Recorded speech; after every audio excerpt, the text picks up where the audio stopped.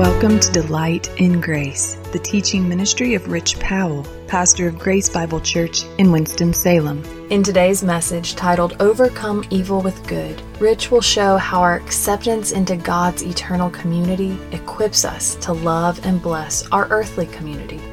We can love because we have been fully loved, and that love allows us to build bridges into the lives of others.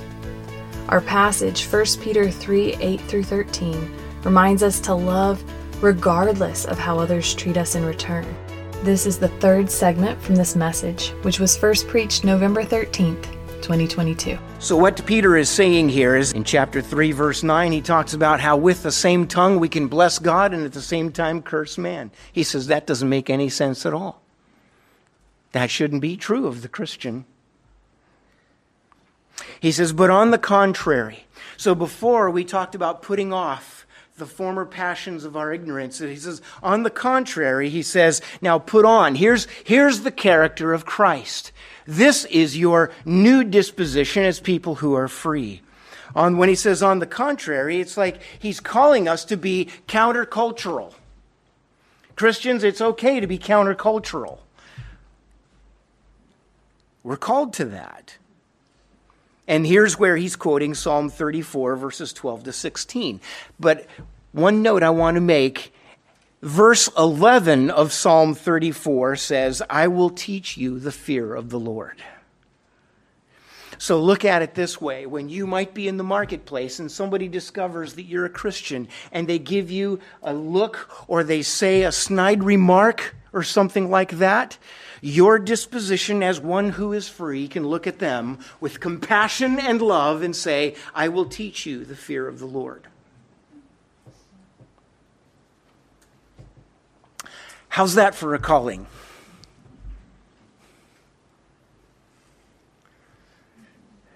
Three things. Number one, bless. He says, but on the contrary, bless. This is the word from which we get the word eulogy, eulogeo. So, and right now you're saying, yeah, there's some people that treat me, I would love to speak their eulogy, right? That's not what he's talking about. It's a common word. It's not just speaking of funerals, but eulogy is a word that simply means to speak well of.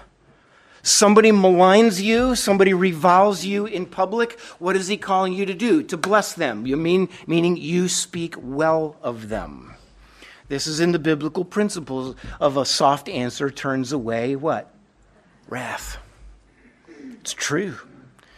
But it also speaks of your confidence as one who is free. You don't need their opinion of you. Their opinion of you is inaccurate. And you don't need their affirmation of you. That's taken care of in Christ. So that confidence shines through.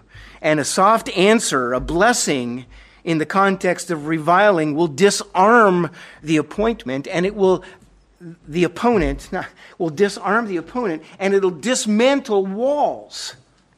How many times in conversations in public, when we're talking about controversial things, are we so successful at building walls instead of tearing them down? Two things you can never talk about in public. What? Religion and politics. Why do people get so hot on those issues? Because they're not confident. That's why. I'm saying it right there. Arrogance and insecurity are like this.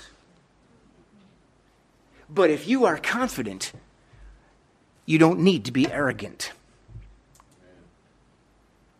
You don't need to be. Because you don't need their agreement. You don't need their affirmation. You don't need to win this argument. And so Peter is saying to the people, he says, instead of returning their derision, bless them. Speak nicely to them. Speak nicely about them. Give them a soft answer. And it'll turn away wrath. It'll dismantle walls so that you just might have an audience with them when you're ready to plant seeds of truth. Secondly, do good.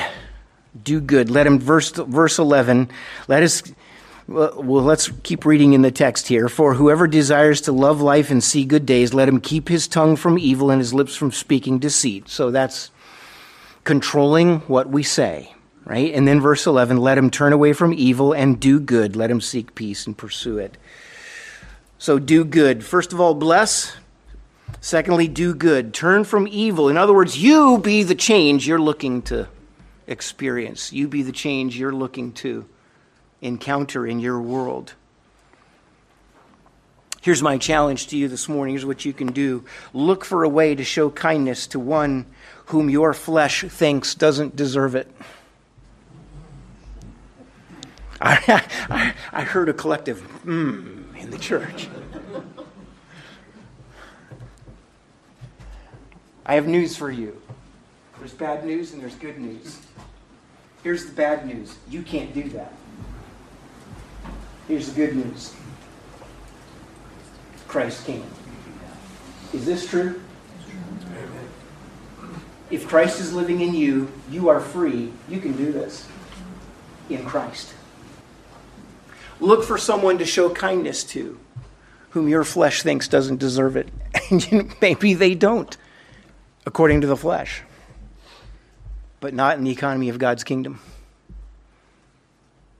You're free to do this. This is what Peter is calling the people to.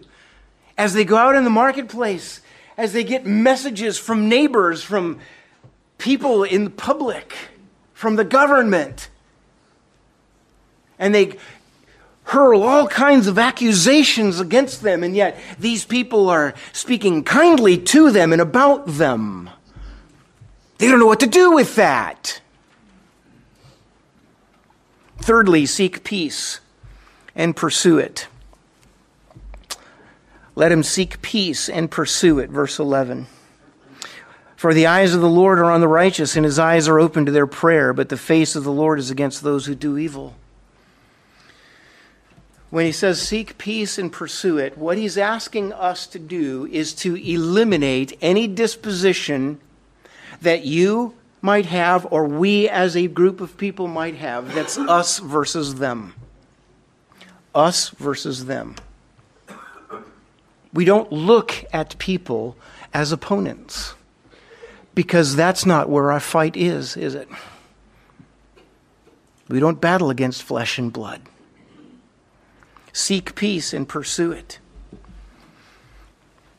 To illustrate that, let me read to you a very ancient text. It's called the Epistle to Diognetus. It's a 2nd century letter to a Roman official that's describing Christians. And here it is. The difference between Christians and the rest of mankind is not a matter of nationality or language or customs. Christians do not live in separate cities of their own, speak any special dialect, nor practice any eccentric way of life. They pass their lives in whatever township, Greek or foreign, each man's lot has determined, and conform to ordinary local usage in their clothing, diet, and other habits. Nevertheless, the organization of their community does exhibit some features that are remarkable and even surprising. For instance, though they are residents at home in their own countries, their behavior there is more like transients. Though destiny has placed them here in the flesh, they do not live after the flesh. Their days are passed on earth, but their citizenship is above in the heavens. They obey the prescribed laws, but in their own private lives, they transcend the laws. They show love to all men, and all men persecute them. They are misunderstood and condemned, yet by suffering death, they are quickened into life. They are poor, yet making many rich, lacking all things, yet having all things in abundance. They repay curses with blessings and abuse with courtesy. For the good they do, they suffer stripes as evildoers. I don't want to hear any more complaining out of Christians today. We've got it good. And in a context of abuse, disdain, and public reviling, Peter writes this to the Christians. Let's live as people who are free. And when he talks about pursuing peace in your conversations with others, and you know what? You may encounter someone in public that they're having a conversation with you, and then they discover that you're one of those Christians. And that makes them very unhappy. And you are called to pursue peace. That looks like three things. First of all, compassion. They need to see in you compassion. That you are a person who actually cares for them. You are a person of grace. Secondly, they need to see in you reason, solid reason. We're going to get into that. You recognize very well one of the verses that Nathan read this morning, didn't you? Set the Lord apart, set Christ as Lord up in your hearts, and be ready to give a reason for everyone who asks you for the hope that is in you. Christianity, and the faith of biblical Christianity, is solidly anchored with reason. Don't let anybody ever tell you that faith and reason are opposites. It is a lie. And it only goes to show that they have not done their homework at all. We're so glad you've joined us for Delight in Grace, the teaching ministry of Rich Powell, pastor of Grace Bible Church in Winston-Salem. You can hear this message and others anytime by visiting our website, www.delightingrace.com. You can also check out Pastor Rich's book, 7 Words That Can Change Your Life, where he unpacks from God's Word the very purpose for which you were designed. 7 Words That Can Change Your Life is available wherever books are sold. As always, tune in to Delight in Grace, weekdays at 10 a.m.